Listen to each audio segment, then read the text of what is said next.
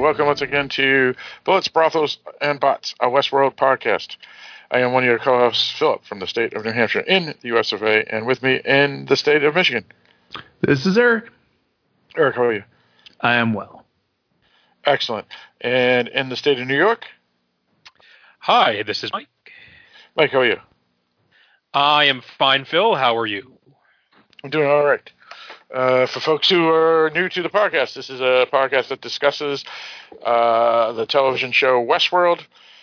Each episode, we record a critique and then release it a day or two after the episode has aired. This is for season 3 of that HBO series based on Michael Crichton's movie from the 70s. And it is produced by Christopher Nolan's brother, Jonathan Nolan, and his wife, Jonathan Nolan's wife, Lisa. The film, or I should say, the series has been 3 seasons now, and we are here to discuss. Our website is darkdiscussions.com. Basically, that is the umbrella podcast for this podcast, so you can find all the episodes of this podcast there. Also, we have an email, darkdiscussions@aol.com, and we have a Facebook group, Dark Discussions Podcast Facebook group. Also, there's 2 RSS feeds you can find this podcast on, and that's pretty much wherever podcasts are found, so you can either search for Bullets, Brothels, and Bots, a Westworld podcast, or Dark Discussions Podcast, because this episode will be on the Dark Discussion Podcast feed, which is a weekly feed for our main podcast, which basically discusses genre films weekly. But the Bullets, Brothels, and Bots, a Westworld podcast feed just has this podcast. All right, so I guess we can discuss anything and everything related to the episode, but before we do, I guess we should introduce some of the things about this episode. This episode is called The Absence of Field, directed by Amanda Marsalis and written by Denise Thie. Came out March 29th, 2020. We are recording this the next day, March 30th, 2020. Last week's episodes had 780,000 viewers watch it live, but as Mike you'll probably want to bring up in a moment, you've read some stuff that the numbers for both episode 1 and 2 are actually slightly higher or very much higher based off of streaming services. And the absence of field, I did find the definition of what that is. It's from a Mark Strand poem called The Absence of Field, I believe. And, it's called Keeping Things Whole. Oh, that's it. You're right. Keeping Things Whole, which includes the lines, "In a field, I am the absence of field. This is always the case. Wherever I am what is missing." So I guess we can talk a little about that, too, in a moment. But, Mike, I saw you posted something on Facebook, I think it was early last week, about the numbers are actually much better based off of some articles you read. It depends on it. I don't know if the numbers are much better. I know it's how you interpret the numbers. So the numbers are down, but Westworld is also still the most highly watched show on HBO as of the last couple of weeks that it aired. Whether it holds true for the 3rd week, I don't know. And I think I mentioned it in last week's podcast that while the viewership for initial viewing is down, the viewership for as a percentage for streaming it is up. So where it used to be like a 70-30 split, now it's more of a 50-50 split. So it just may show a change in viewing patterns. So it really is depending on, whatever math HBO uses to decide whether this show is justified in keeping its existence around. We've talked about this on the main podcast about shows like on Netflix where you don't have normal ratings. And it's hard to say, is someone still subscribing to Netflix because they just aired, the 3rd season of Ozark, or the previous last year, the 3rd season of Stranger Things? How do we know that that's, I'm sure they see the streaming numbers, but whether how do they know if that's keeping them or netting them subscribers? I have no idea. I'm sure they have people who have been paid fairly well to come up with numbers to crunch these things. Same issue here with HBO. They're dealing with subscribers more than they're dealing with ratings. They're not paid by advertisers. They are paid by people subscribing to HBO now, and they're paid indirectly through like Cablevision and Time Warner and the rest of those cable services. So who knows? And now that you got HBO Max coming, as a new streaming service, how much does content matter there? It's really hard to say. The main thing is, in the end, it's nice to see if a show is doing well because then you're going to continue to get it.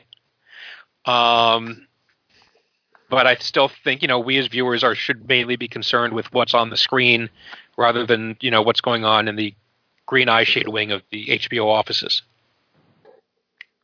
Right. No, and that's fair. It's just a curiosity because based off of viewership determines whether or not we will be lucky or not to have a show canceled, right? So, right. Well, I think we are a sports infused culture, and we want to keep score. And I want my show to beat your show. That's kind of how I think some people think about it. I want my movie to beat your movie. And it's really possible for two movies to open up and, second and third in the box office and do better at that position than the movie that opened up number one. But it doesn't matter. We want to know what the score was. It's a way of keeping things simple and black and white, or at least we think it does. And we also don't like to think about the difficulty and the nuance of maybe those aren't fair assessments. So anyway, I understand the desire to do it. I'm not saying I'm not guilty of it too. But again, as long as we get the show we want and it continues to be high quality, I have to remember that the ratings aren't that significant. They will be significant if the show is canceled. Right, exactly. I agree. The only reason I consider ratings is specifically whether or not it has success for viewership, because that means whether or not it will be canceled. Because, you're absolutely right. I know there's all sorts of people that keep score on everything, like is Led Zeppelin better than the Beatles and all this other crap. And I remember last summer, Taylor Swift and Tool fans were fighting over who was better, and it doesn't even, because of who opens up number one, and it's like, who cares? I think no matter what was the line from the Alien versus Predator film, no matter who wins, we lose. Well, I don't know. There's a lot of Tool fans and there's a lot of Taylor Swift fans. But my point is that it really doesn't matter, because if you like either band or singer, it's your prerogative, and who cares where it falls, right? So it doesn't really matter, except in this case for television, for survival not being canceled, because we have seen some shows like Mindhunter on Netflix that people thought was successful, but something odd happened where it was canceled.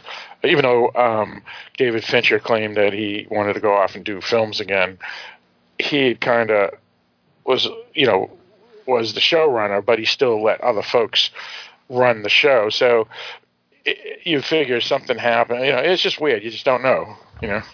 And Netflix has a habit of canceling shows after 2 or 3 seasons because those shows drew in the viewers they wanted to. They're not doing it anymore. They're just keeping the viewers they had, and so now they got to jump onto the next hot thing, like this Tiger show or whatever it is. Yeah, right. Yeah, or Ozark season 3 that just came out. That's everybody's talking about that too. No, I don't know that everybody's talking about it. You're talking about it constantly. Right. Well, the people that I'm linked to on Facebook are talking about it. My wife was letting me know because she was saying, "Oh, look at this theory that Kenzie just mentioned. This is a cool theory." And then we read it, I go, "Yeah, that's actually possible." So at least the folks that I'm linked to on social media. Yeah, but that's because you're seeking those people out. I'm linked to a Facebook group on Westworld and a Facebook group on Better Call Saul. But I'm under no delusion that means everybody is. It's just there are people I associate with who are, and it just really depends on what it is. And that's where the world we're living in, where, the old half the country watching the season finale of MASH, those days are over with. Now this is all about grabbing onto a niche audience and holding onto it tight, right? And that's really where your success is coming in. Yeah, Stuff that the highest rated shows today, even though the populations have increased dramatically, the highest rated shows today would have gotten canceled 30 years ago as a terrible flop. That's actually absolutely true. Yeah, no doubt about it. And for folks who are interested in Ozark, Dark Discussions did an episode 429. Me and Eric did an episode on that, discussing seasons 1 and 2 to get ready for season 3. So folks can find that at the darkdiscussions.com or Dark Discussions podcast, Facebook, RSS feed. Eric, you're going to say something. Yeah, I got to call you out on that one, Phil. We did not do that discussion to get ready for season 3. We recorded that about a year ago. Probably, actually, I think 16 months ago, to be honest. But Wait. In his defense, Phil was ready for season 3 16 months ago. Oh, okay. Fair enough. Yeah. But actually, my wife's already saying, "Are you telling me that we're going to have to wait another 16 months for season 4?" And I said, there is a season 4. Yeah, because Netflix cancels everything. Right. But based off of the last episode of season 3 of Ozark, it looks like they're ready to go for season 4. So what we did was sit on the episode, edit it up, and release it the week before season 3. So even though we recorded it 16 months ago, it was perfect to release a week ago. So episode 429, everybody should check it out. Sorry, I couldn't just let that slide. Fair enough. Let's see. What else does anybody want to talk about that's related to Westworld that's generic to the series? Is there anything anybody wanted to bring up? Yeah, I will say the Westworld group that I belong to, I signed up for it last week because I wanted to have some discussion about things in general. And boy, there's people there who have promote the podcast. I'm planning on it. I just got in there. I didn't want to be too rude and just jump in there. Hi, I'm new. Listen to my fucking podcast. I hate when people do that.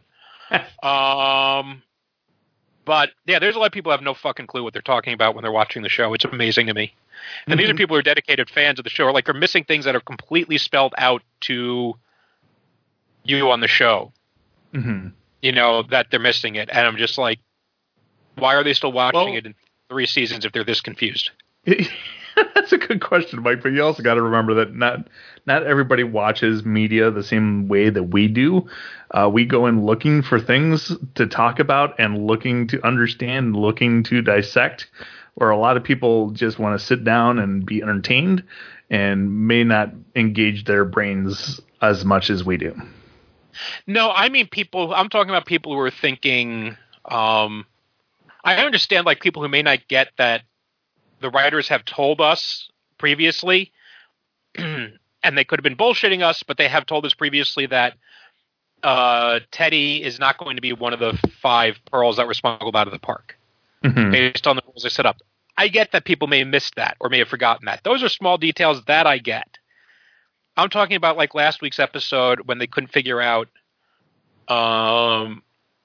like that Maeve was in a simulation the whole time. Oh. Right. So after that's unfortunate. Right. Like even after stuff is floating in midair, they don't get it's a simulation. Well, they even actually say it. Maeve comes out and says, "This is a simulation." They flat out said it. Yes. Yeah. That too. So that's what I'm talking about. Okay, and it's just kind of and somebody else saying this isn't Westworld. This isn't what Westworld is about, referring to this season. It's like, well, this has been they take Westworld and trying to turn it into Terminator. It's like this is literally what the show has been about since the first episode. Pretty much. And in fact, the movie it's based on is where there's like an inspiration for Terminator. Right. Yeah, there's a scene. There's a scene in this episode that I was impressed with because it goes back all the way to the beginning of season 2, when, or even maybe even season 1, where Charlotte's character is trying to download stuff out and send it outside the park. And now that storyline is a year and a half later is being answered. And so it was all planned. I don't think they just had that, a season and a half ago and then suddenly said, gee, what should we do with it? No, they probably had it all planned from the beginning. Well, I think a lot of these things, they have them planned out in broad strokes. But they're not going to sacrifice the quality of season 1 because of something they may want to do in season 4. That may never come. So, and plus the specifics are there. I'm sure they had. First season was what it was. Second season will begin the robot uprising in the park. Third season, we will move out to the start of it in the real world, and then we'll see. I'm sure season, if to use a chess term, if season 3 now is the opening of the world, then you're going to get the middle game kind of in season 4. And I think was Westworld 1 where they said they had 5 seasons planned. In season 5 would sort of be the end game. So I could kind of see all of that progressing. So I think they're just going to kind of be repeating themselves, season 1 and season 2 in 3 and 4, except it's set in the real world and not set in the park.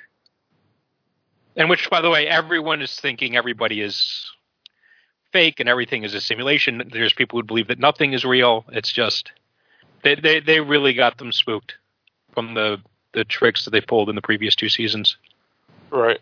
Well, and they could go anywhere. They could make the whole thing a Matrix. Who knows what they could do? So, the whole thing's a computer program. Who knows? I mean, we'll figure it out as we get closer to the end game, as you called it. I mean, a lot of movies. There was a movie called 13th Floor, which was a really good film that came out like the same week as The Matrix. And because of that, it got like buried and disappeared. But I saw it at the theaters, and it's a phenomenal film about simulations and simulations within the simulation and stuff. So a lot of this stuff has been around for a while, and they could go any route, or they could keep it in the real world as well. But we'll discuss some of that based off of what we saw in this episode here. But once they threw in the Maeve simulation of last week, that definitely opens up that they could go anywhere related to quote unquote fakeness, I guess. Before we continue, I know we do have a email tonight, Mike. We do. Let's see. Yes, we do have an email from the one and only Ginger from the North. And what does the Fox say? And that would be Sean Fox. But there's one sound that no one knows. What does the fox say?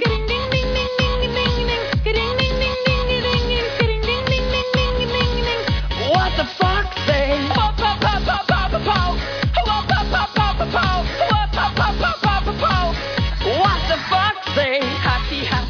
So here we go. So Sean Fox writing to us about Season 3, Episode 3 of Westworld. Hey, gang. As I write this email at 3 a.m.-ish watching True Romance, I reflected on my thoughts of Episode 3. First off, I hope you and all your listeners are healthy and safe right now. It is pretty scary no matter where you are. Distraction is needed, at least for me, from the anxiety and overwhelming fear and negativity that feels like it is everywhere.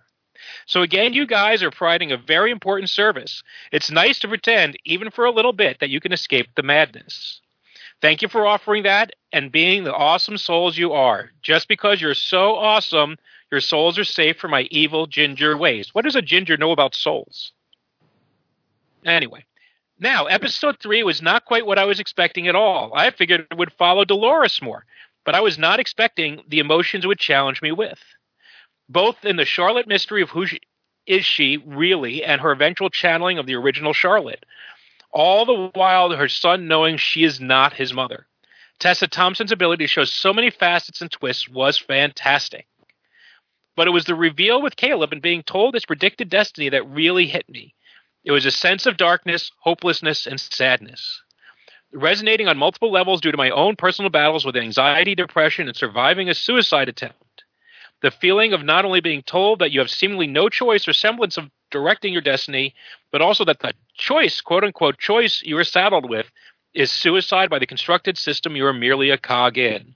It was quite an episode and shows the strength and depth that makes Westworld so fascinating, as well as giving the actors and actresses some real range to delve into and shine.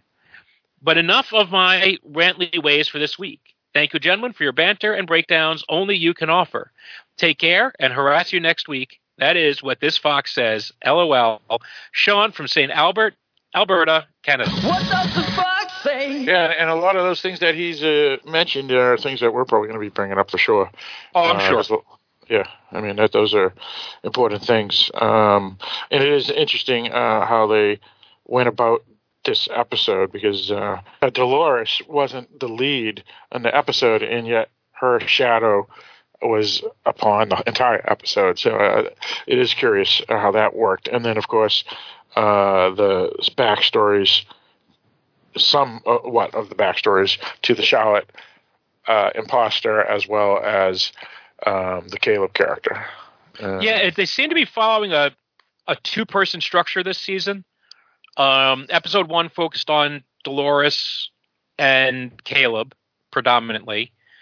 Episode 2, of course, focused on Maeve and Bernard predominantly, and then episode 3 is focusing predominantly on Charlotte and Caleb again. I did notice an interesting aspect of this episode's credits. Of course, the three main actors were listed: Evan Rachel Wood, Tandy Newton, and then Jeffrey Wright.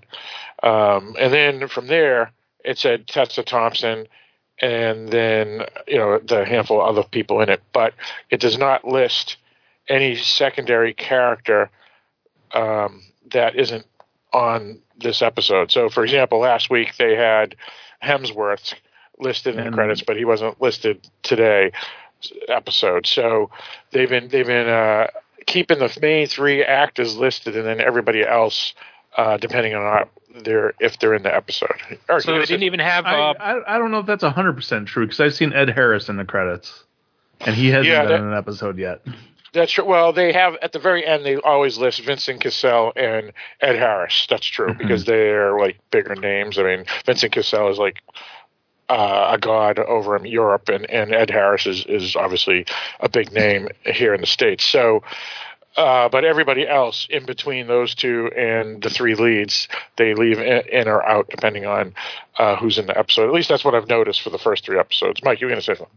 I was going to say, I'm trying to think the regulars on the show that we know are regulars. The only other one that appeared this week that I can think of was the actor who plays the Scottish actor who played Chibbs on Sons of Anarchy. Yep. Yeah. Right. I forget his name. Was he mentioned in the credits? I don't know if he was. If he was, I'm like I forget his name, right? So Tommy Flanagan, that's it, right? That's it, Tommy Flanagan. Yeah. Yes. So I believe he was listed, but he may even be considered a third character. In other words, you have your regulars, and then you have your supporting cast, and then you have your third character sets that aren't really main characters but make appearances. Recurring roles. So I don't know if he would be considered a recurring role or part of the main cast, It's a good question. Anything else anybody want to bring up related to Westworld that's not specific to the episode itself? All right, so let's get into the episode. So we'll critique and analyze. So spoilers alert and all that. But if you're listening to this podcast, you most likely already have seen the show anyway. All right, so what do we want to start with? Where do we want to go? What do you guys think about the... Eric, yeah, you just start something. You're gonna say. I was just going to say that I'm getting this whole guessing game about who's in Tessa Thompson's body is becoming tiresome for me. I don't think it's fun anymore. They should have told us this episode. The fact that they didn't is really kind of irritating me. And I will also say that I think Tessa Thompson is getting kind of screwed on this show because this is the second time she's been tasked with playing a personality in Charlotte's body that's not Charlotte, but we don't know who it is, so we can't tell if she's doing a good job. So I feel kind of bad for Tessa Thompson in that regard. Well, we can kind of tell we're going to have to come hindsight. back and watch it again to figure out whether she was doing a good job of portraying who she was supposed to be portraying. Right. Well, that's funny because I was going to ask that was my question. Was going to ask the Tessa Thompson and not being announced who it was, but you pretty much summed it up there. But actually, yeah, let's do that. Let's go around and discuss what we thought of the episode. Mike, what did you think of this episode? I liked it. I agree with Eric. This was frustrating because they have so many conversations about her identity. About Charlotte Hale's identity or the identity of the Pearl, direct conversations with Dolores. And this is a good example of like the lazy writing you get in movies and TV where it's, oh my God, you have to do exactly what I say right now. I don't have time to explain it to you. And all they, and that in the amount of time they said that, they could have just said, and if you don't do that, Joey's going to die. They could have just gotten that out of the way, but it's to build false conflict and false suspense or to keep the viewer kind of in the dark. I don't think there was really a reason for that here. I know it ties into the theme, and they want the viewer to get her sense of confusion and leave the viewers a little bit confused, but I think it's still kind of cheap and lazy writing for them to not do it. I understand why they did it. I just found it a little frustrating, and I really wish that we had gotten that answer here. And as far as I can tell, people are still divided who it was. I see lots of different possibilities based on what we saw tonight, or last night. What? There's a few. No, there's a few, and there's some clues scattered in here and there. And you can name me a couple of people, and I can make the argument for any of those people being who Charlotte Hale is. Mike, how do you like this episode? I'm getting to it. So that aside, sorry, I did just bust you. Yeah, no. Taking that and putting that aside, I did like the episode a lot. I like the idea of using metadata which is really well. Right now, we use metadata to sort of predict people and read people and who they are. But the idea of now taking that metadata and projecting them down the road, and in this particular case, the Riobomb or whatever it's called, to actually start manipulating people into that end. I liked there was the idea of the conflict, the self-conflict with Charlotte. I liked. So yeah, and I think Evan Rachel Wood was very good as a very strong and confident manipulator behind the scenes as Dolores. And there was one thing which we'll talk more about that I did not pick up until my second rewatch as to what was going on. And I'm sure we'll get to that. It has to do with the messages that Charlotte was being sent. Interesting, yeah. All right, very good. Yeah, for me, yeah, I actually was dreading watching this, not because I didn't enjoy this season or the first two episodes, but the whole weekend, me and my wife were blowing through Ozark season 3, and so anything after that was going to be a letdown for just a random third episode of a season versus Sunday night. We watched the last 3. Ladies and gentlemen, we're commencing the new Westworld podcast drinking game every time Phil mentions Ozark season 3, or please take a drink. Right. And so Ozark season 3, watched the last 3 episodes of the season last night. And so I didn't have time to finish this episode of Westworld until this afternoon for lunch. And so I did notice some things that were kind of cheesy in a sense, like when Caleb meets the 2 guys that I guess kidnap him. One of them says, "Oh, I'm surprised you don't remember a fellow associate," and things like that. In other words, they're giving us expedition in the sentences between the 2, and it kind of was a little cheesy. So I was like, all right. But all in all, besides some of those minor issues, I felt the episode was pretty solid. Obviously, the Tessa Thompson not knowing, getting the final answer kind of was disappointing. Though I do disagree with Eric. I felt she was really good, similar to what Sean Fox said in the email.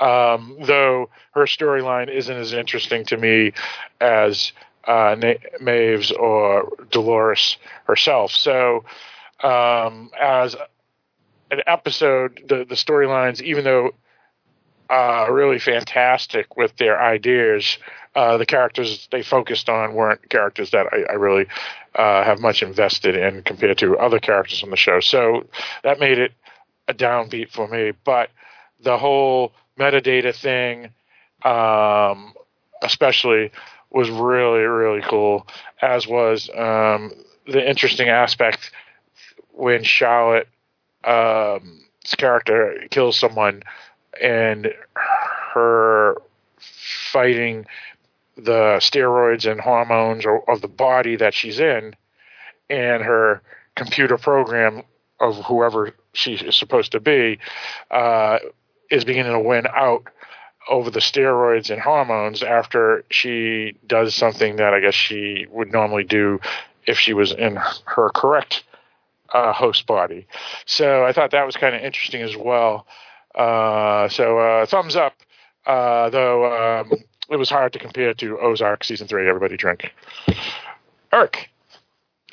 Well, I already stated my dissatisfaction with the whole Charlotte thing. I really liked the Dolores and Caleb stuff in this episode. I had some more issues with the Charlotte storyline, which it doesn't make a whole lot of sense to me. Like, there seem to be fundamental things about the life of Charlotte Hale that this host didn't know, that it made no sense to me that they wouldn't know. Like, that dude used to live there and she has a kid. I don't know. It seems like information that Dolores probably would have gotten out of one of the books she read in season 2. Especially since she was planning on impersonating her. So it seems like all that information would have been available, as to not end up in the confusing predicaments that she did in this episode. So I had a little bit of an issue with that. So really the Charlotte storyline is the only thing I had an issue with. Love Caleb and Dolores. Vincent Cassel, I don't know. I mean, of course, he's a wonderful actor. And he's doing a good job of exuding evil. But we really don't know what his deal is yet. So waiting to see that. Disappointed we got no Maeve. I want more Maeve in the show. But yeah, other than that, I generally enjoyed the episode. All right, very good. Yeah, so Eric, I'm right there with you about who is Charlotte Hale. I mean, I think it's kind of cheesy that they just won't tell us. I mean, with the conversation between her and Dolores, where they don't mention who they are or anything, when they were doing other weaker exposition moments later in the episode and other scenes between other characters, it was like kind of I don't know, it kind of pissed me off actually. So yeah, I'm kind of right there with you. Well, I think part of it is that Westworld has structured itself in the first 2 seasons around a mystery, and they're trying to keep things simpler this season, and I understand that. But I think they're still trying to have a mystery, and the only real mystery they have, fundamentally, that to hook the viewers, that's connected to past seasons, is who are the Pearls. And it does seem like they pulled a little sleight of hand on us in this episode, although maybe I'm missing it. I'm mistaken. So you have the shot of 4 pearls lined up next to each other, because one is in, of course, Charlotte has, Charlotte, Dolores has hers. And then there's the mystery pearl that's in Charlotte. And that's the Bernard one too. And then that's 4, and one of them. So we learned last season that silver pearls were hosts, red pearls were people, and here we see a red and silver pearl that's kind of like or marbled, granite colored, and that's the one for Bernard. Well, when we saw Dolores, Dolores and Hale's body leaving the island last season, and she opens up her bag. There's 5 pearls in there. None of them have any red in them. So either there was a pearl missing, and she had Bernard's in her pocket, or I actually suspect, if I understand correctly, now I'm thinking about it, she recreated Bernard, didn't she? Yeah, I was going to say, I don't think Bernard had a pearl. I think she made him again. Right, so that was the one we made. So Bernard's pearl, so maybe this is a brand new Bernard pearl that maybe is as much Arnold as it is Bernard, and hence the reason for the two-tone? Maybe, yeah, because she created it from her memory. Okay, yeah, so as I'm talking, again, sometimes it helps me to talk about these out loud. So then there may still be another pearl out there we haven't seen yet. I will say that the evidence they have kind of, from what we've seen, connects everything to taking place in the same time frame. Because last week we saw that, what's his name? Bernard? The French guy.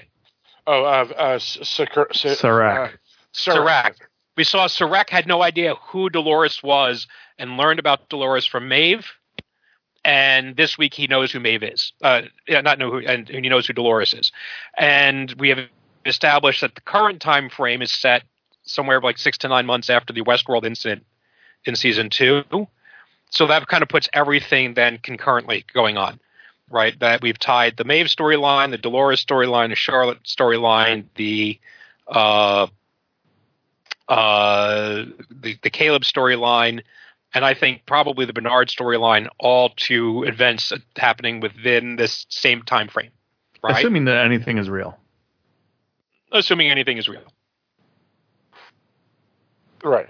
Yeah, and last week's episode is going to always plant that seed. Is it real what we're saying?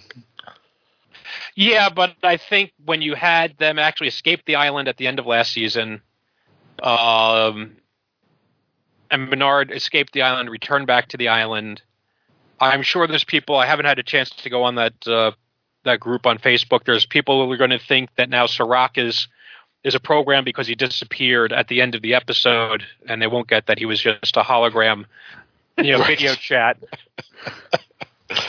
Right. Yeah, because they'll miss that they put the glasses on Charlotte so she could see his message.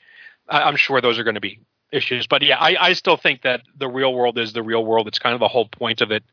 And they mentioned that there is a virtual world out there, but it's in the Riobam ball, the great magic sphere.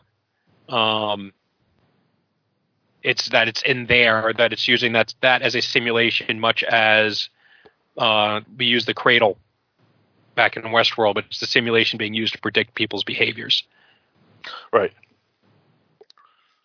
Yeah, exactly. And we learn a little more about that simulation in the giant insight ball later in this episode with the K-Loop storyline. So do we want to talk about since we've already danced around it a bit, does anyone have any guesses as to who Charlotte is? No, fuck that. They need to tell us. Well, I mean, like we said last week, there's only a handful that can be Charlotte unless they do Ex Machina. And assuming they don't do Ex Machina, we only have a few characters from the last couple seasons that don't exist in this season. So that would be Anthony Hopkins' character, the Arnold, the character that we never seen except as a version of Bernard, the one that was Maeve's fellow escort or brothel chick. Whore. The word is whore. Yeah, Angela Clementine, Madsen's character. Like, I've lost track of what you're talking about. You're just listing off characters. The characters that aren't in season 3 that were in season 1 or 2 are the only possibilities to be the Charlotte imposter. Right. And so I'm naming all of them off. Angela, Phil, there were literally dozens of hosts that we saw in the first 2 seasons. So anyone we know. So assuming that they're not, and I know a lot of people are thinking that they're duplicates of Dolores or duplicates of Bernard, and I don't think it's going to be either one of those. I think that's not playing fair with the audience. If this is supposed to be that would be lame. That would be totally lame. right. So we know it. So and we were told that anybody who ended up in the Great Magic Beyond is also not eligible. So Akichita is out, and Teddy is out. It's going to be a main character. I don't know. A teacher. Well, it doesn't. Right now, my money is on the Armistice. Well, yeah, I but think, Armistice is Tandy's is Maeve's friend, not Dolores's, right? well, I think that Armistice, to me, Armistice is probably playing the Tommy Flanagan character.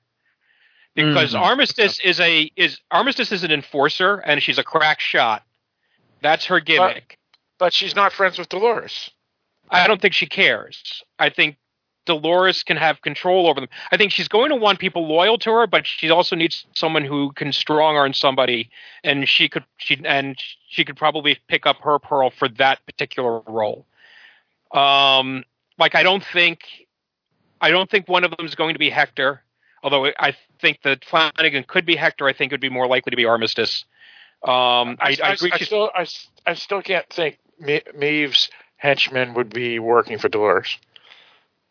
I don't know that they were all that loyal one way, or her particularly was all that loyal one way or another. As you pointed out, Phil, they're robots. Dolores has changed people's behavior in the past, so I don't think it's out of the realm of possibility. Right. Right, but why would Dolores say, "I trust you"? Well, I didn't say programmed to be trusted. And so I'm not saying as Charlotte, Phil. I said as the Tommy Flanagan character. Okay, fair enough. All right. I think that's one. Because I went through the list of the hosts and kind of marked off. I said, right, so like Hector, I think is much more a Maeve thing. I don't think that would be quite as easy. So I think for the enforcer for Flanagan, I think Armistice makes sense. No, yeah, I think you're right. I still wonder about the Maeve loyalty, but yeah, you could be right. I'm more interested in the Charlotte one, and I'm thinking it's the Man in Black. I think because of based off of season 1, right. I think there's a possibility that there is a that there is a Pearl that is sort of a Bernard, meaning a Pearl based on a real person whose data they had. So Man in Black could be one of them, but she hates the Man in Black. I think that she's got him locked up in a virtual prison somewhere. So I don't think it's going to be him. One possibility I thought of. Yes. So she could look at the Man in Black as the original version of him when he was the younger version, and he was still a good guy to her. Yeah, I don't know that I don't think the current version of her is going to separate the two of them in her mind anymore. She knows that they're the same person. Okay, so who else could it be then if it's not the Man in Black? Well, if she needs somebody, one thought is Angela.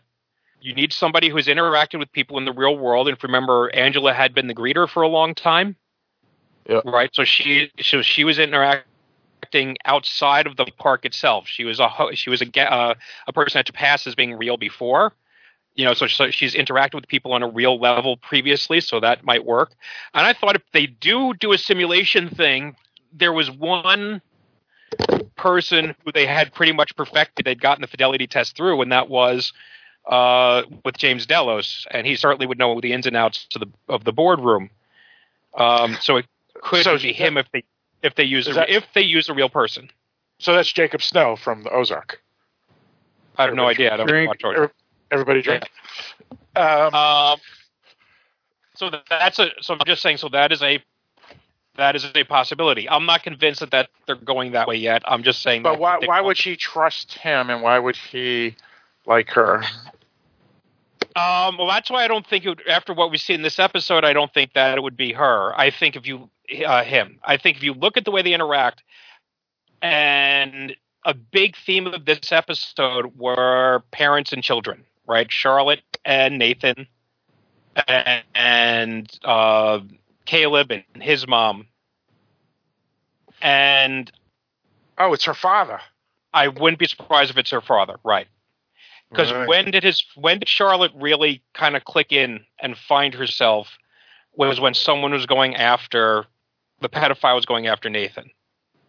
Right. And Right. that's the one thing that I think you could argue that both Peter Abernathy and Charlotte Hale would have had in common was the idea of being a parent. And if that's their core drive, right, going back to that character is now latched onto that core drive. She says I'm a predator, but that is a word that Dolores had used earlier in the episode. That is, I think, referring to the Charlotte part of this new synthesis. Well, here's what's unclear to me, though, is there any Charlotte personality programmed in here? I think so. Or does this host, whoever's inhabiting the body of Charlotte, just have information about her? No, I think it's the steroids and hormones of the host's body that's affecting the program. Because I remember I said last week, what would a brain be if you could take someone's brain, put it in another person? Would it still think the same, or would it be affected by the hormones and steroids from the new body?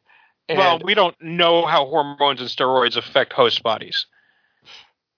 True. But if the host is supposed to, I mean, you could be right, but I'm thinking I can't believe there would just be an essence. I mean, it's built in the DNA, right? And so DNA, then if not, because that DNA is still Charlotte's DNA. So even if it's not steroids and hormones, it's her DNA. And as we know, or we've been discussing, brains do keep on repeating themselves over and over, whether human or robot. So if the DNA is the same DNA of Charlotte, that may affect just as hormones or steroids would affect what it can affect personality, but DNA doesn't have memory in it. I also want to point out that your thought process has changed drastically since season 1. Yeah. Where they're just fucking hunks of metal. Well, they have given us more. And last season they revealed that they were a metal brain in a flesh and blood synthetic body. Right. It was the oldest models, right? That were like mostly, Old Bill, yeah. Yeah, that were mostly robot, while the newer bodies are closer to Blade Runner, but with computer brains instead of synthetic brains, or I should say biological brains. Yeah, so I'm really thinking it's Peter. And rewatching it, there are moments that are a little creepy, but like. Yeah, if it is Peter, there are a couple of creepy moments. But so I could see the moment where she's cradling Charlotte on the bed, right, can be seen as a romantic thing, but it can also be seen as like a parent and a child, a parent with a small child sort of thing. But Dolores never had a child. I also Dolores stroking thing that was a little weird. Also Dolores is broken out of her programming completely, unlike Maeve. In other words, she knows her father isn't really her father, but you see what I'm saying? While Maeve still has this instinct that she's a mother of this robot, even though she knows that can't be true. So I think Dolores is past that now. So for her, it's not really her father anyway, even if it is from the storyline, right? The Park days. And the line, for me, the telling line is, I found it here, was she says, no one knows you like I do, and no one knows me like you. To me, the only two people three people, I guess, that could qualify for, to get back to Phil's point, is Teddy, and I don't think it's Teddy if they're not cheating. Right. It's her father, or it's the Man in Black. Yeah. Mm-hmm. Well, and honestly, I think from the behavior we've witnessed, Teddy makes the most sense. But we also know that, you're right, Mike. If it's Teddy, then they are cheating. So yeah, we'll find out eventually. We fucking better. Yeah. I do think it's interesting that for the first half of the episode, Charlotte's dressed in white, the way Maeve was at the end of last episode. But after she meets with Dolores, she's dressed in black, the way Dolores has been. So I think that, again, presents a shift of her more solidly going into Dolores's side of things. Although I don't think that was intended to align her with Maeve. But then remember, Maeve was talking to Serac, and Charlotte was with Serac, right? Serac. Mm-hmm. Yep. So that might be where the alliance shift has come in. Right. Yeah, now I don't even know if Maeve was talking to Serac personally. Since he stopped her from killing him, I think it was personal. Because if it was just a visual, she would have cut through midair. Yeah, that's a fair point. Good point. Yeah, that's true.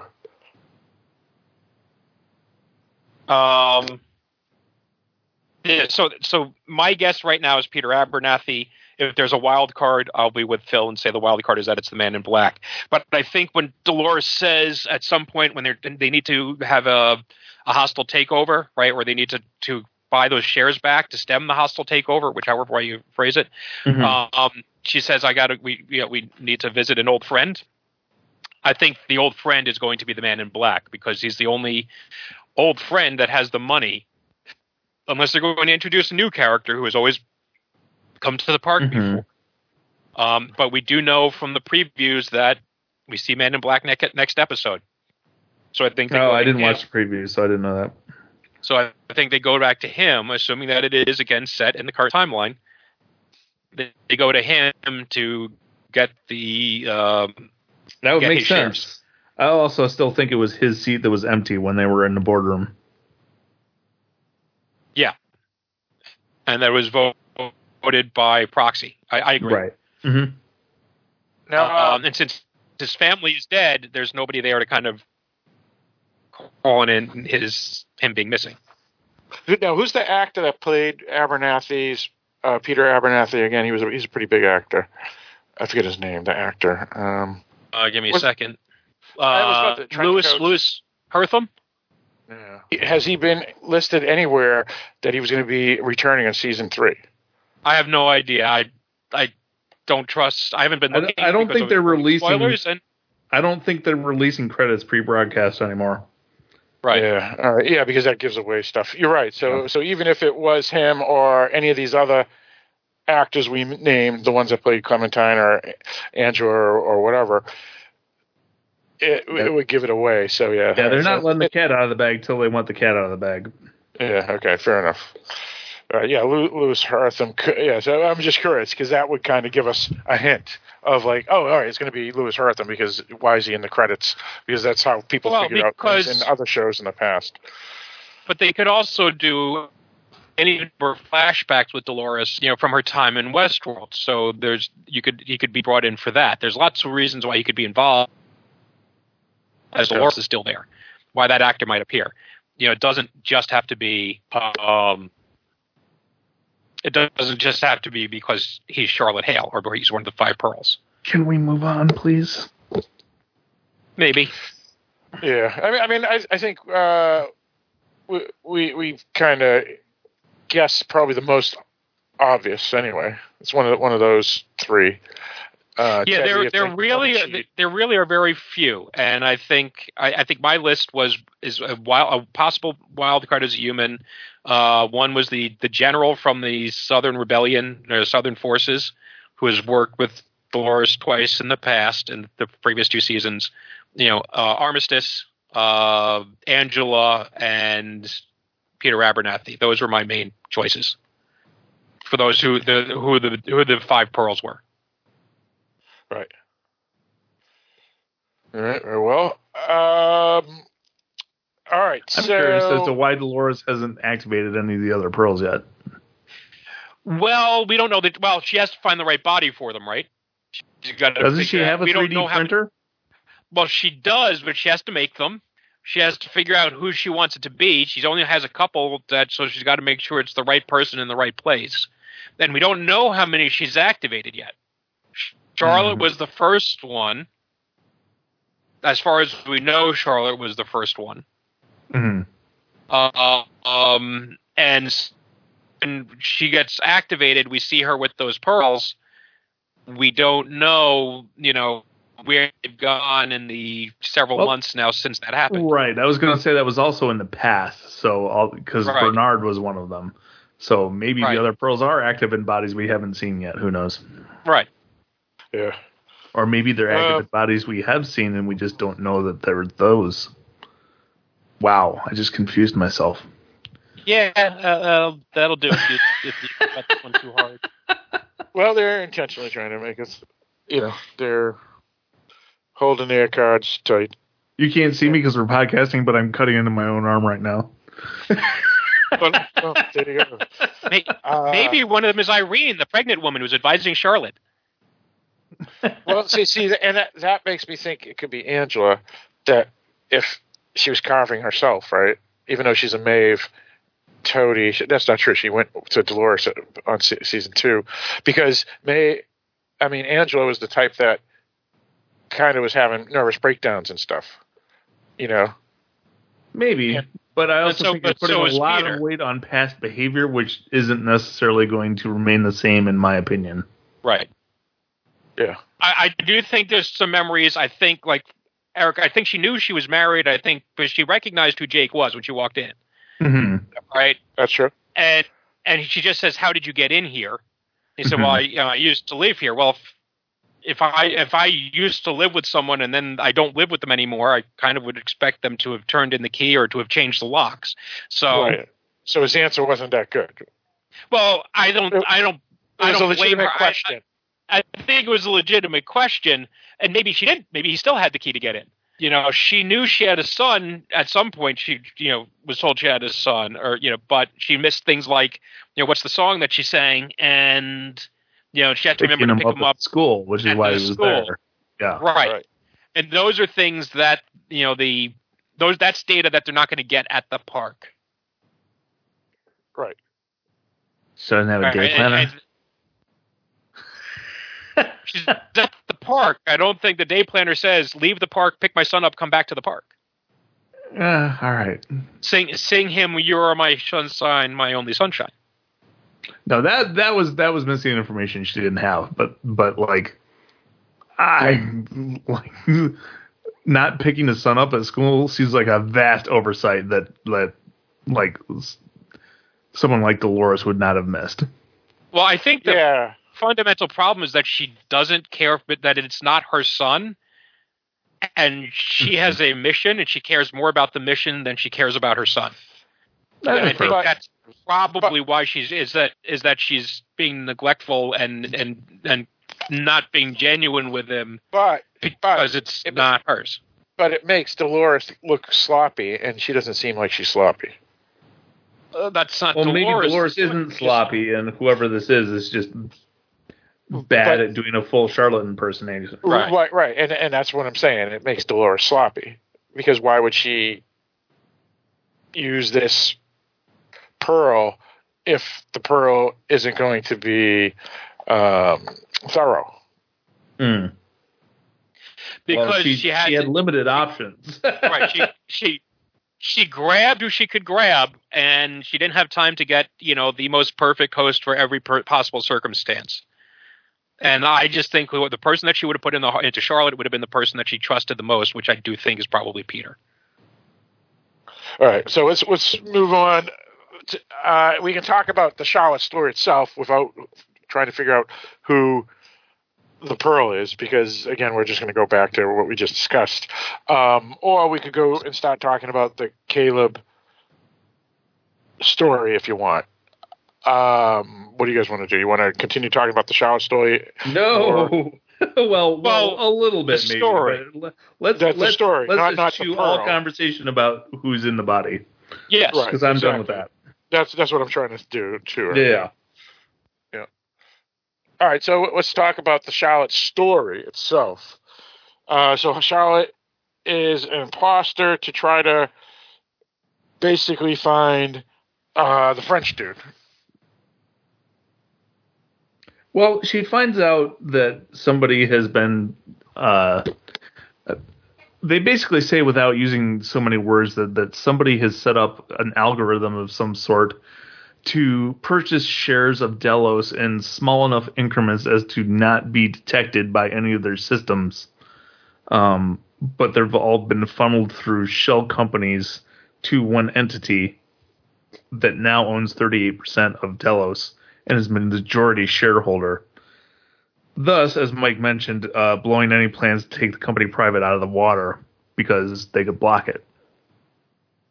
So then she wants to find out who's doing it, and they know it's Serac, but nobody knows anything about Serac because apparently he's just a $1 trillion black hole.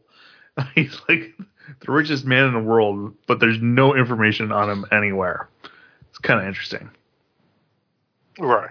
I mean, I felt that was kind of weird because there's a lot of wealthy people that no one's ever heard of except for people in their circles or in their business.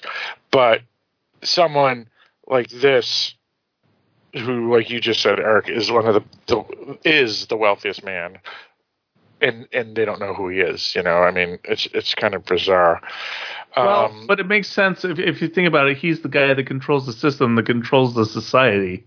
So if there's anybody in a position to erase all clues to him, it's Tim, right? Right. What about the investigative reporter, or the 60 Minutes that wants to do a story on this black hole that no one knows about? We did our research, and this is what we found out. Because nobody was looking for it. Right. But the only reason they found it is because they were tracing back all these little independent groups that had purchased their stock. They had reason to chase after it, and that had been going on for years. And then when you add all those little companies together, that's where you get the $1 trillion. Right. Well, yeah, and this is also relevant to the title of the episode, right? Right. Yeah, that's absolutely right, Eric. Right. He's one, but Charlotte is a blank spot, and because in terms of her self-identity, and he's a blank spot because he's the black hole in the ecosystem in the stock market. But I'm sure he has proxies that are hiding for him, so it really takes a lot of work to uncover the fact that there must be someone there by insinuation. Right, and then we did find out one big twist, which is the real Charlotte Hale was one of his proxies, basically, his plants. Yes. And I don't think she even knew, meaning the Pearl imposter version had no idea, and that's what they just found out at the end of this episode. Mm-hmm. So she's a double agent now. She's going to have to be. Like it or not. Right. And it's kind of interesting because Serac seems a little sloppy too. So Dolores, who seems like she shouldn't be sloppy, and Serac, who you would think based off of his brilliance shouldn't be sloppy, he's kind of sloppy too because he doesn't do fact checks on people. You know what I'm saying? I mean, unless he doesn't understand that hosts could now be in the real world. I don't know. Well, no, I don't think he understood. Again, he just figured out. He knew, like, if you take a look at this, the way the simulation works, they didn't say precisely what would happen to Caleb. They said, based on the evidence, he's going to commit suicide in 10 to 12 years, right? So, and how would he most likely commit suicide? Well, as a male who's familiar with guns, he'll probably shoot himself. And where would he do it? Well, he frequently goes to this isolated place, so that's probably where he's going to do it. It's dealing with probability. So they most likely, Serac, by looking at the data, probably figured out there's going to be a malfunction in the park. It will probably be happening about this time. That you'll be dealing with the what we talk about now as emergence, right? The idea of the emerging artificial intelligence. Mm-hmm. But the exact nature of it, who was going to emerge, how it was going to manifest itself, who would live, who would die, those are the wild card questions, right? Because once you throw a bomb into a room, all that order goes out the window. Exactly. So he thought getting the information back from Charlotte, he thought or what they got, that it was Maeve that was doing it, based on the data that they got from the after report of the incident at the park. Right. He was not looking for Dolores. He did not realize probably that hosts could impersonate real people. If you look at the wanted ads or whatever for Bernard, no one is identifying him as a host. Right. Right. So they seem to think Bernard is actually a real flesh and blood human being. Right. So I'm guessing that Sirach, absolutely. I don't think he's sloppy. I think he's just operating in the dark. He's operating without intelligence. And the intelligence he does not have is that the hosts are able to mimic real flesh and blood human beings. So he's not looking for Charlotte, who was a real flesh and blood human being that he met and dealt with prior to all this shit hitting the fan. Well, but at the same time, he is aware that they were taking everybody's information that visited the park because that's the information he wants. That is true. So I don't think he was 100% in the dark as to the possibility of somebody being able to impersonate a human. Or a host being able to impersonate a human, because they have that data, right? Yeah, but I think the reason that he thinks they want, and actually they wanted the data, was for the same reason that the Rehoboam, whatever, wants the data, is for profit, is for predicting and analyzing the future, not for duplicating a person to make them immortal. Right. So he may have been thinking about the data in a different purpose, but I don't like he's clearly not a dumb person, right? I don't think that possibility would have escaped him. Right. That's what I was saying. That was my whole point. We'll see. Yeah, we will. Right. Yeah. At the same time, what was I going to say? I had a point in there somewhere and I lost it. Something about Dolores. Yeah, I don't think. I think he understood that they were gathering the information on all the guests that visited the park. I don't think he was aware of the possibility that hosts could be sentient until the reveal that Dolores was the one that actually sent all the data somewhere else. Right? Right. Oh, I thought it was Charlotte that sent the data, but Dolores has the key. No, if you remember at the end of season 2, Dolores went back to the Forge and redirected the coordinates. That's right. Yeah, okay. Yeah. So Charlotte sent it, but Dolores intercepted it and sent it to a different spot. Yes. Gotcha. And that's how she got the key. Most likely. Key? Yeah, that's what Charlotte and Sirach were talking about. She goes, why can't we access it? And Charlotte says, because Dolores, or he says Dolores has the key, so you have to find Dolores. Okay, that's metaphorical. They're talking about, I believe, the coordinates. Oh, right? I thought they were talking about the fob. In other words, there's a not a physical fob, but a password basically, and that's the key. And they have to get that key to open the file or get the download the file. The key was what was in Peter Abernathy's head last season, along with all the data that was supposed to be there. And, and they needed it to unlock the data. That was the hot potato. So it's like a password. I forgot about that part. Right. Yeah. They need that key to access the data. And so now the question is, where is the data, number one, and where is the goddamn key? Right. Well, and wouldn't it be funny if, like, Peter Abernathy is the one in Charlotte's body, so it's, like, right there in front of him? That would be funny. I'm not sure if he still had it or if they removed it, because it was the thing that was causing havoc with his brain at the end. Like, he was already malfunctioning. He was already malfunctioning in season 1 because of he was becoming aware. Right. And he couldn't reconcile the nature of his reality with his memories. And then they brought him back online, and then already faulty, and stuffed all this extra data in it, and that just turned him into a pile of gibberish. Mm-hmm. Right. I thought the most interesting part of this episode was the interaction between Dolores and Caleb. Yeah. Well, that was the other storyline of the episode, absolutely, and it was really interesting. I agree. I was really fascinated by the conceptual concept that, wow, I went to the redundant school of redundancy, of the system labeling him as something, somebody who's going to kill themselves, so they're not going to invest in any resources for him to promote himself in society. But at the same time, maybe that's why he ends up killing himself. That whole loop going on there, self-fulfilling prophecy or what have you.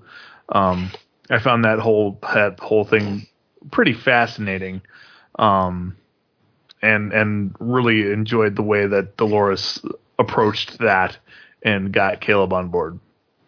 Right, and it's brilliant too, because even though this is a funny analogy, it is the fat bastard from the Austin Powers films where he goes, "I eat because I'm depressed, and I'm depressed because I eat," and so it's a circle, And similar to this, it's like because the program says that he's apt to suicide at a certain time and point and whatever, it also ruins his chances to actually succeed, because if anybody has the data about his,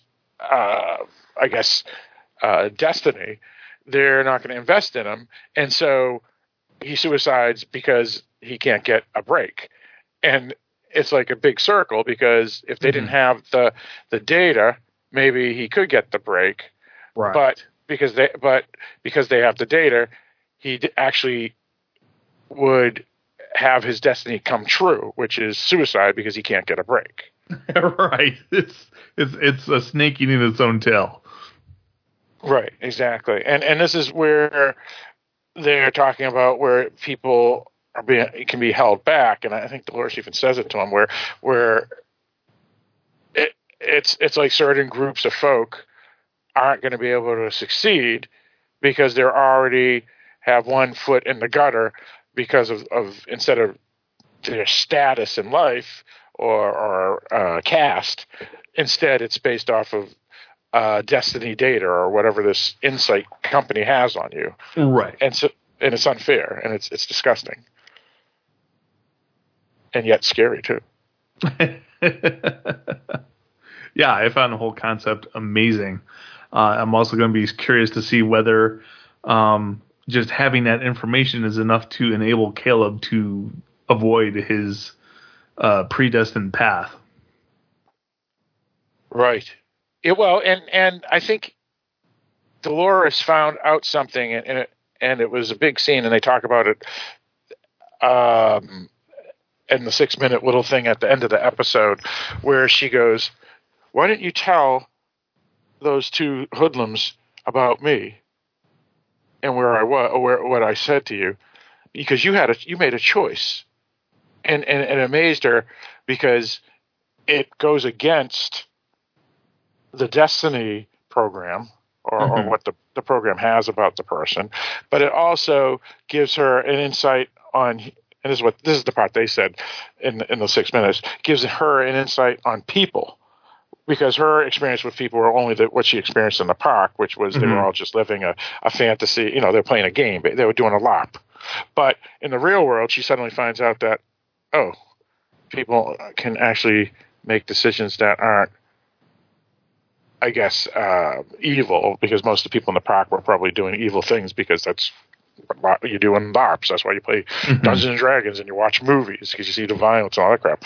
So I think maybe there's going to be a twist later in the season that you can break out of this loop or I don't think it's a twist so much as a theme. Yeah, all right. Yeah. That's fair. Because they're pretty obvious about setting it up here. Right. That's true. And also, she's basically talks about how she's planning to do a Daenerys, which is break the wheel. She says, I'm going to bring it all down. Mm-hmm. So, is she doing it? Is she going to do it the proper way, or is she going to do it the villainous way? Well, I was on Twitter last night, and Evan Rachel Woods was answering questions for people, and somebody asked her if Dolores is the greatest badass ever, and her answer to that, and if you go to her Twitter account, she posted little video clips to answer the questions, so you can hear her saying this. She says that in season 3, Dolores commits one of the most fantastic acts of anarchy in any television show or movie ever. So take that for what you will. She doesn't put the toilet paper on the other way, does she? What? Put the toilet paper under the roll, and so that's just cruel. Yeah, we understand what you're talking about, but what's the analogy you mean? What are you trying to say? The failure to maintain order by putting the toilet paper on the wrong way. Never mind. All right. Well, I thought you were trying to allude to that she's obviously doing hyperbole, because obviously what happens is it could be drastic, but for her to answer a question that says one of the biggest badass whatever in the history of film and literature is a little obviously a hyperbole of a question. Or maybe she's right and it's going to be awesome. Oh, it could. It certainly could be awesome. It's just interesting that. Well, you know the Wyatt control robots. She does have a vested interest in getting people to watch the show. Right. And you know the Riot Control robot is going to, the new Ed 209 is going to have something to do with this. So it wasn't just me. You thought about Ed 209 too. How do you not? Okay, thank you. Right. Yeah, from RoboCop, right? Yes. Yeah, right. Yeah, that's totally a 209, just painted a red. Yeah, right. Why else would they have had it in? Obviously, it's cool to look at, but this have 20 seconds to comply. This is most certainly a Chekhov's gun. It has to be. Mm-hmm. And the design is neat. If you look at it, it's like 5 large suitcases. That's what the designer said. Right, that 6 minute thing. Yeah. You listened to that too. Yeah. Yeah. Yeah. So it is kind of cool. Yeah.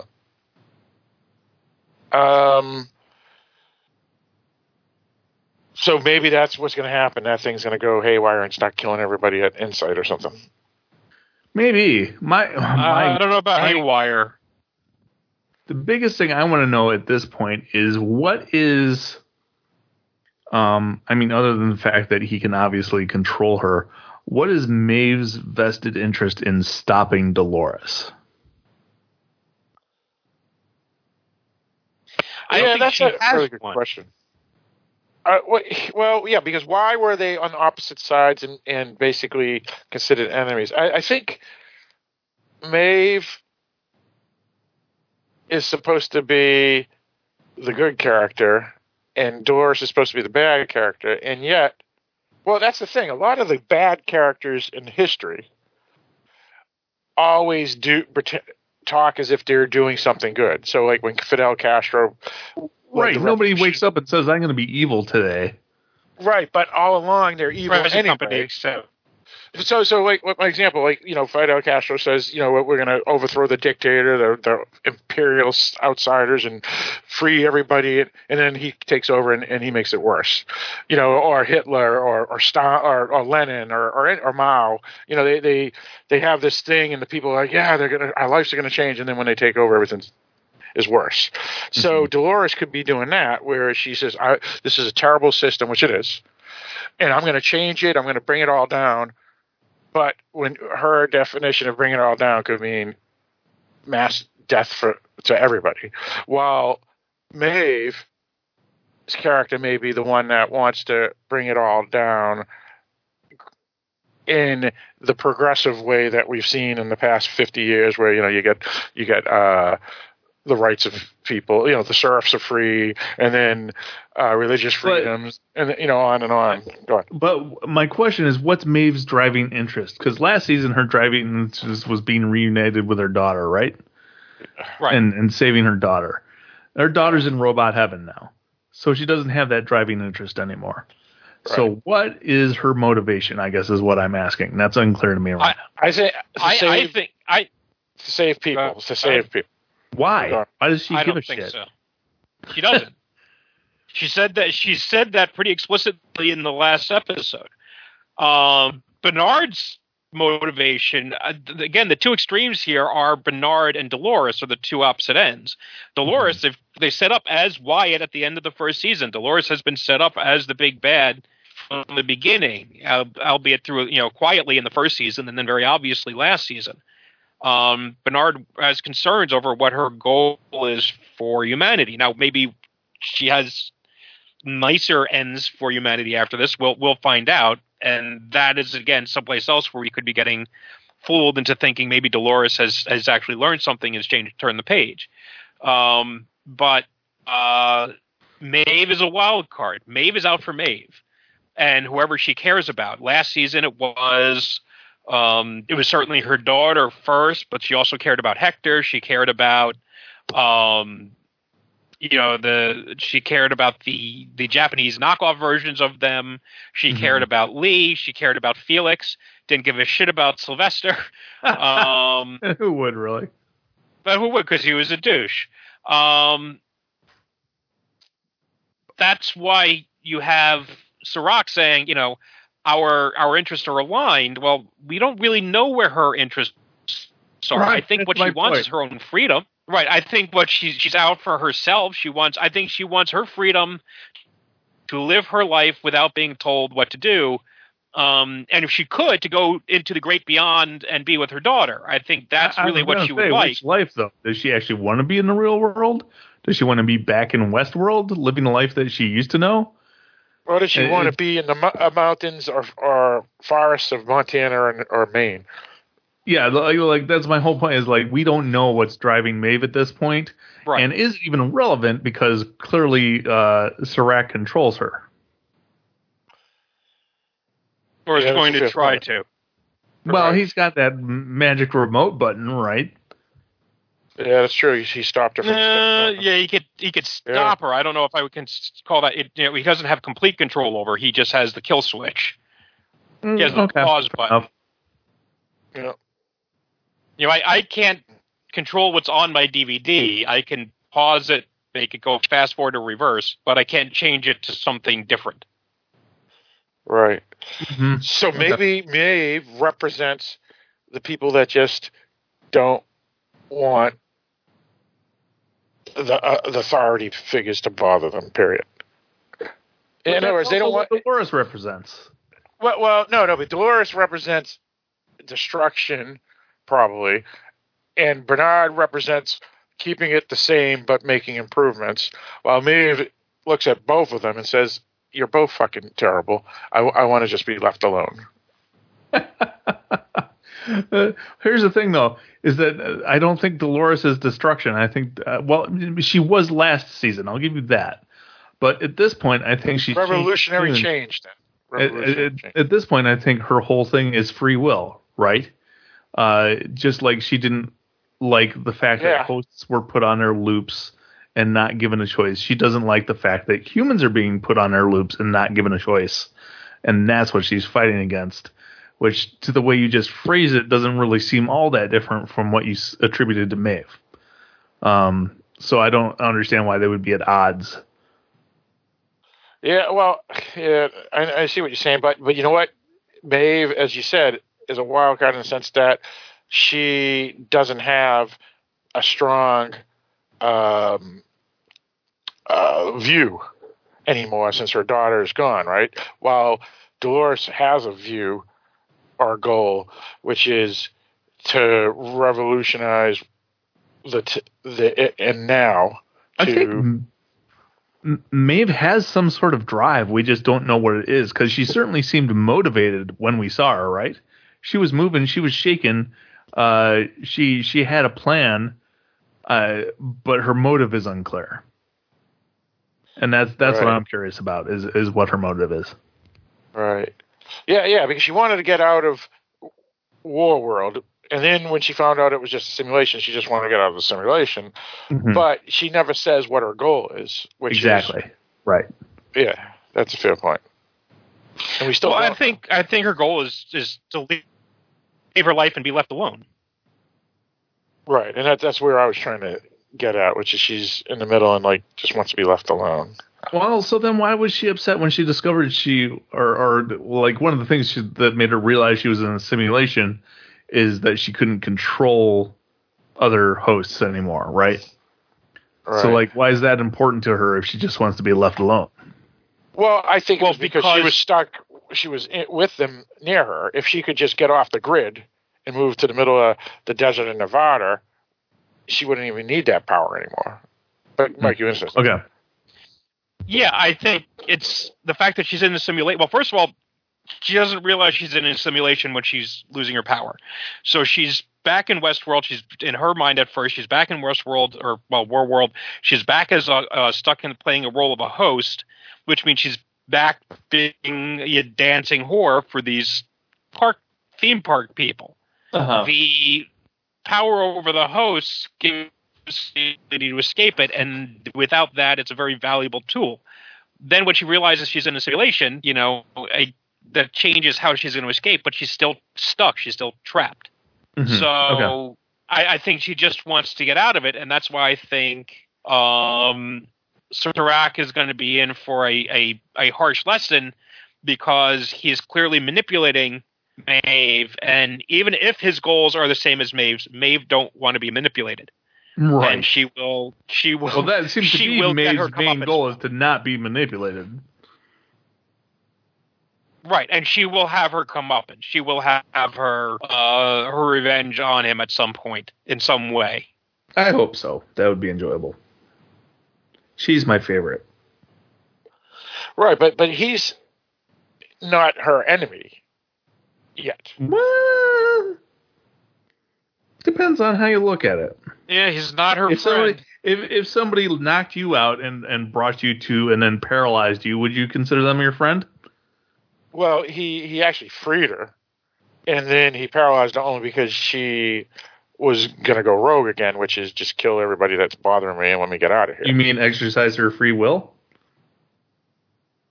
Right, but again, someone else's free will is to protect themselves. So, and she's smart enough to know that as well.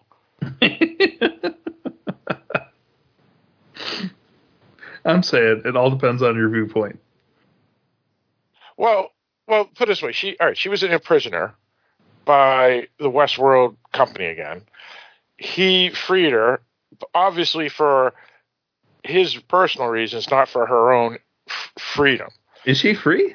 I don't think she is. Well, she's out of the Westworld, so she's somewhat free. That's just Free being her. controlled by him in a different place. I wouldn't consider it freedom if he's got a button to shut her down at any given moment. It's like a North Korean fleeing over the border to China, and now they're in China. You got out of North Korea, and that's great, but you're still stuck in another dictatorship. But at least you're out of North Korea. You have a weird way of looking at things. I think Mike knows what I'm talking about. The analogy I'm making here. So she got out of one terrible situation that was horrible. At least now she has closer. She's much closer now to the real world, or the thing is, she's still under someone's control. But before she was under control on an island in the middle of nowhere. Now she's under someone's control, like in the real world, and it's just just getting closer to breaking that bond. Right, it seems to be It seems to be closer to breaking that bond. Mm-hmm. Exactly. Breaking through, and it's just there's a lot to get her to escape that she was before. Mm-hmm. Right, and that was my point. That's my point. Is that I agree, Eric. She's still not fully free, but she's closer than she was prior. Okay. I'm done arguing about it. Oh well, I don't think anybody was arguing. Me and Mike weren't arguing with you. I think it's just getting semantical, and a lot of it. She's freer, but not free. Right.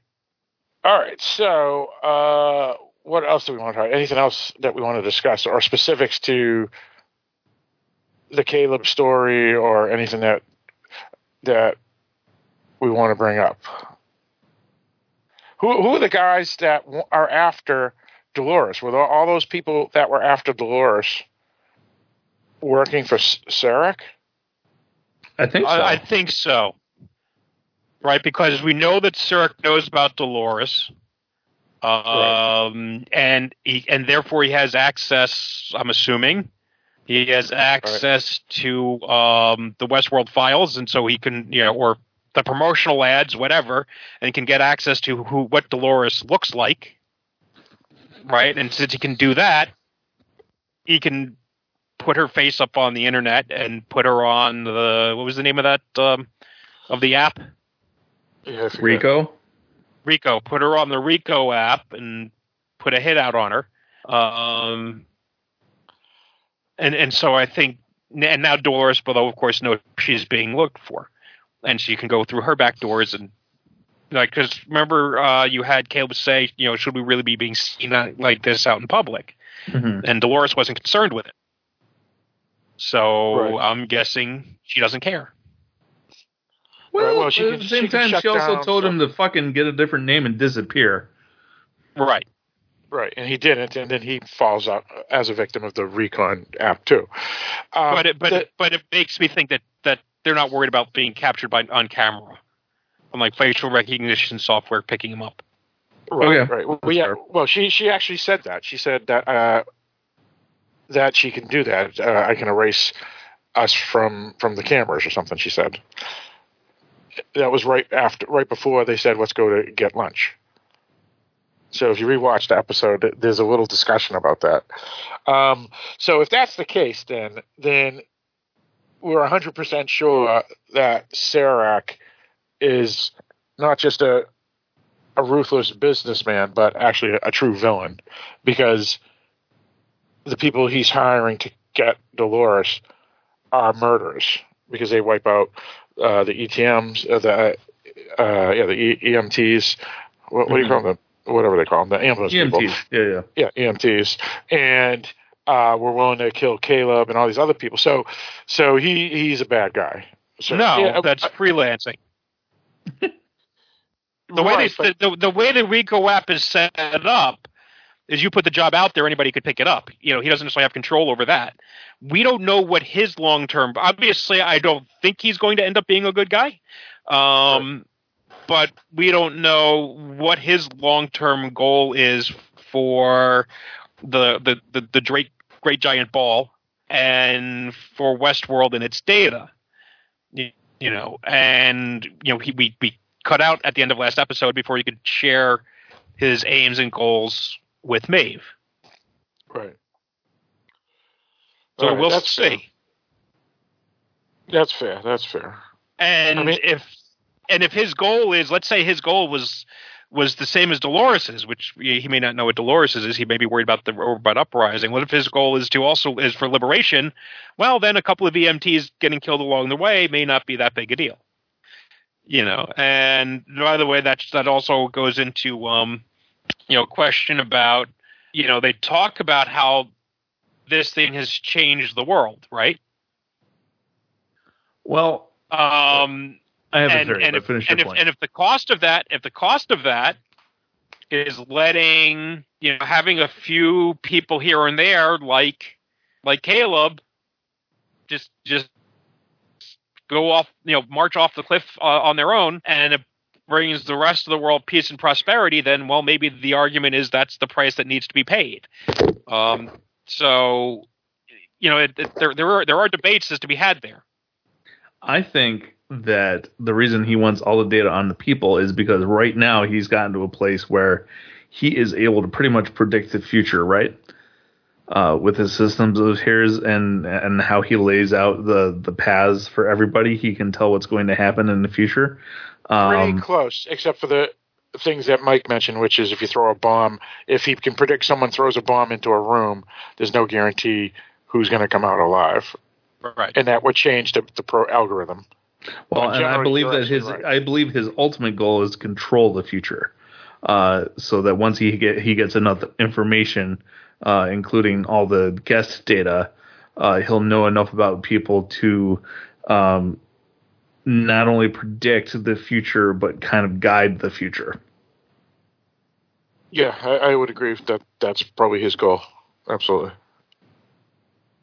Because just like Dolores, once he reads all those books, he'll be able to tell how people are going to behave, right? That's exactly right. Yep. And I think that's the goal. And whether he uses it for world domination or if he uses it to become the most wealthiest, powerful corporation in the entire world that will control all business, is where we can debate where he's going. Mm-hmm. Right, because I think the difference is that the Ray-Ban thing kind of works in broader strokes, where Westworld has captured the essence of the people, in much finer detail, Mm-hmm. with much greater specificity, and in private, right? Meaning, what are they doing when they don't think anybody is really watching or cares? Right. And that in theory would give you a better handle on how would they actually behave, what are their real drives, what are their real desires. Mm-hmm. Right. Right, yeah. I mean, the customers just think it's a LARP, but Right. They're doing the personality test plus they're being filmed continuously, even when they're doing things that would be horrendous to be filmed if it was the real world. So it's not just filming though, because they've got the headband too, right? Yep. Right. That's right. Yeah, because they could use it for anything from blackmailing. I mean, the easiest thing to do is you use it for blackmailing, which is if they show a guy doing all these weird things with robots, even if it's a robot, it's still perverted as hell. That's like just crazy. So you can blackmail. So that's the first thing. But the ultimate thing is the personality tests and the predictions of how these people will react. So you can make deals with them. So when you meet them, that they like martinis filled with gin and not vodka, and that they're more apt to want to, have Thai food than Italian food or whatever. And so you can use it that way. But then the ultimate is it can predict the future as well. And so it has many levels, and he wants to get to the top level, which is over and above the blackmailing and the predictions. He wants the actual guarantees. He wants control. Yeah. Because quite frankly, he's already got all that other stuff you just said. He is the most powerful businessman in the world. Exactly. Yeah. And again, this being say 100 years in the future or whatever it is, the technology that we have now where you have no privacy, imagine how it is in 100 years from now. And then he has all that power on top of that would make him, the most powerful person in the world. And Ned Beatty from the movie Network would be right, which is the world isn't countries anymore, it's corporations. Mm-hmm. But he is so powerful right now that you can't even tell he exists. All you can tell is his absence of field. Dun, dun, dun. Right. Yeah, because he's doing them. He's doing what. That was the place to end the episode, Phil. Oh yeah, but I had a drink moment. It's like the Ozark where everything's just shell companies, and he's a shell. He's using all shell companies, and that's how he can get away because they don't know everything's a front for him. So that's why he's the black hole, because no one knows that these companies or that company or this company is actually Surak. And yet he owns it all. All right, so Mike, any further things you wanted? Because Eric and myself pretty much have nothing else to bring up. Anything you wanted to bring up about it? It was a good doggy. It was a good doggy. It was. I know. Just stood by and let its pedophile master get strangled to death. That's not the dog's fault.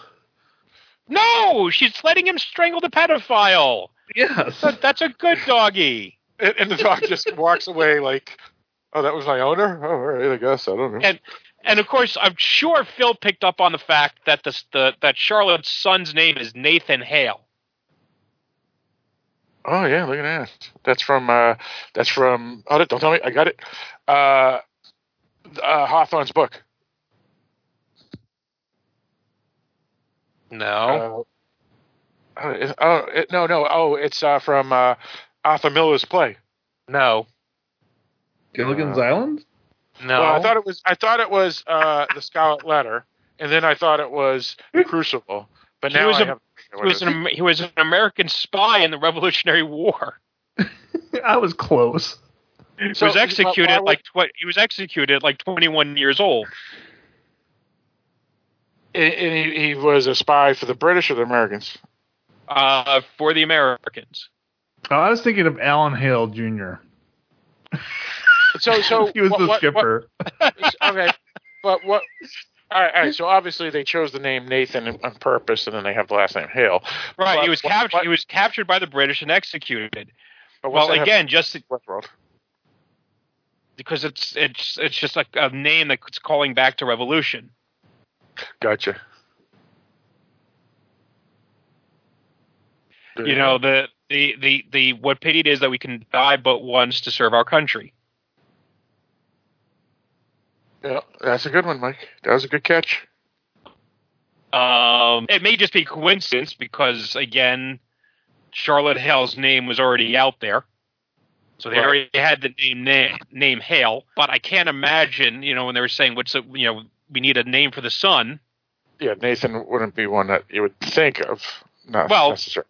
The idea, it's a name that's associated with, at least in the United States, it's a name that's associated with the revolution. Right.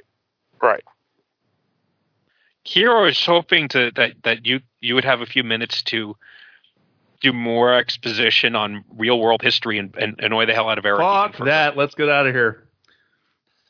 Yeah, I have nothing to add to that, Mike. All right. I had forgotten and got it confused with literature. I regret. A 3-hour tour. A 3-hour tour.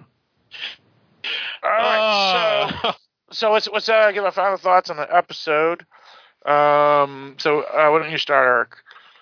I'm tired of this Charlotte Hale mystery bullshit. We need an answer next episode. Other than that, I am enjoying the show and look forward to finding out what happens next. All right, very good. For me, I think it was the weakest of the 3 episodes so far, though it had some interesting things, specifically like we were discussing the prediction of the future and of Caleb's life and how he's stuck in this loop that just keeps him back. And also what I still am curious about is whether it's DNA, steroids, or hormones or whatever, and the Pearl inside of Charlotte can't deal with that because it's like, how could a host body have memories or intelligence? So I'm thinking that maybe they're going where the brain of the computer gets confused by the host that it's in if it's not the host that was originally designed for them. So that'll be curious to see too. But besides those 2 aspects, it was probably the weakest though. Even though Dolores was totally awesome in this episode whenever she was on. Mike. I kind of thought it was on par with the first 2 episodes. I had not as much fun as I think the second episode was. Just tonally. Was a different thing, but it's, again, adding some pieces to the mystery, and it did give us some forward momentum.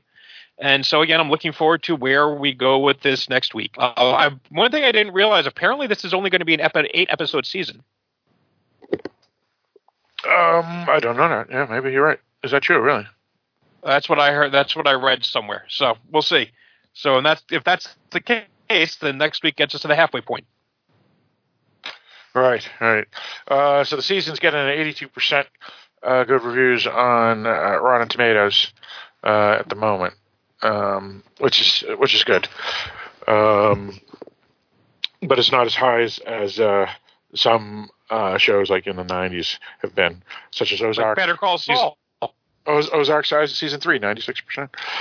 But all in all, it looks cool. I did like the ambulance hijacking though. That was a cool thriller shoot 'em up. That was pretty solid. He's never gonna let you go, Eric. So let's wrap it up. So Eric, I guess we can say goodnight, and we'll be back next week. But Eric, why don't you lead us out? All right, thanks for tuning in. Let's talk about season 3, episode 3. We'll be back next week.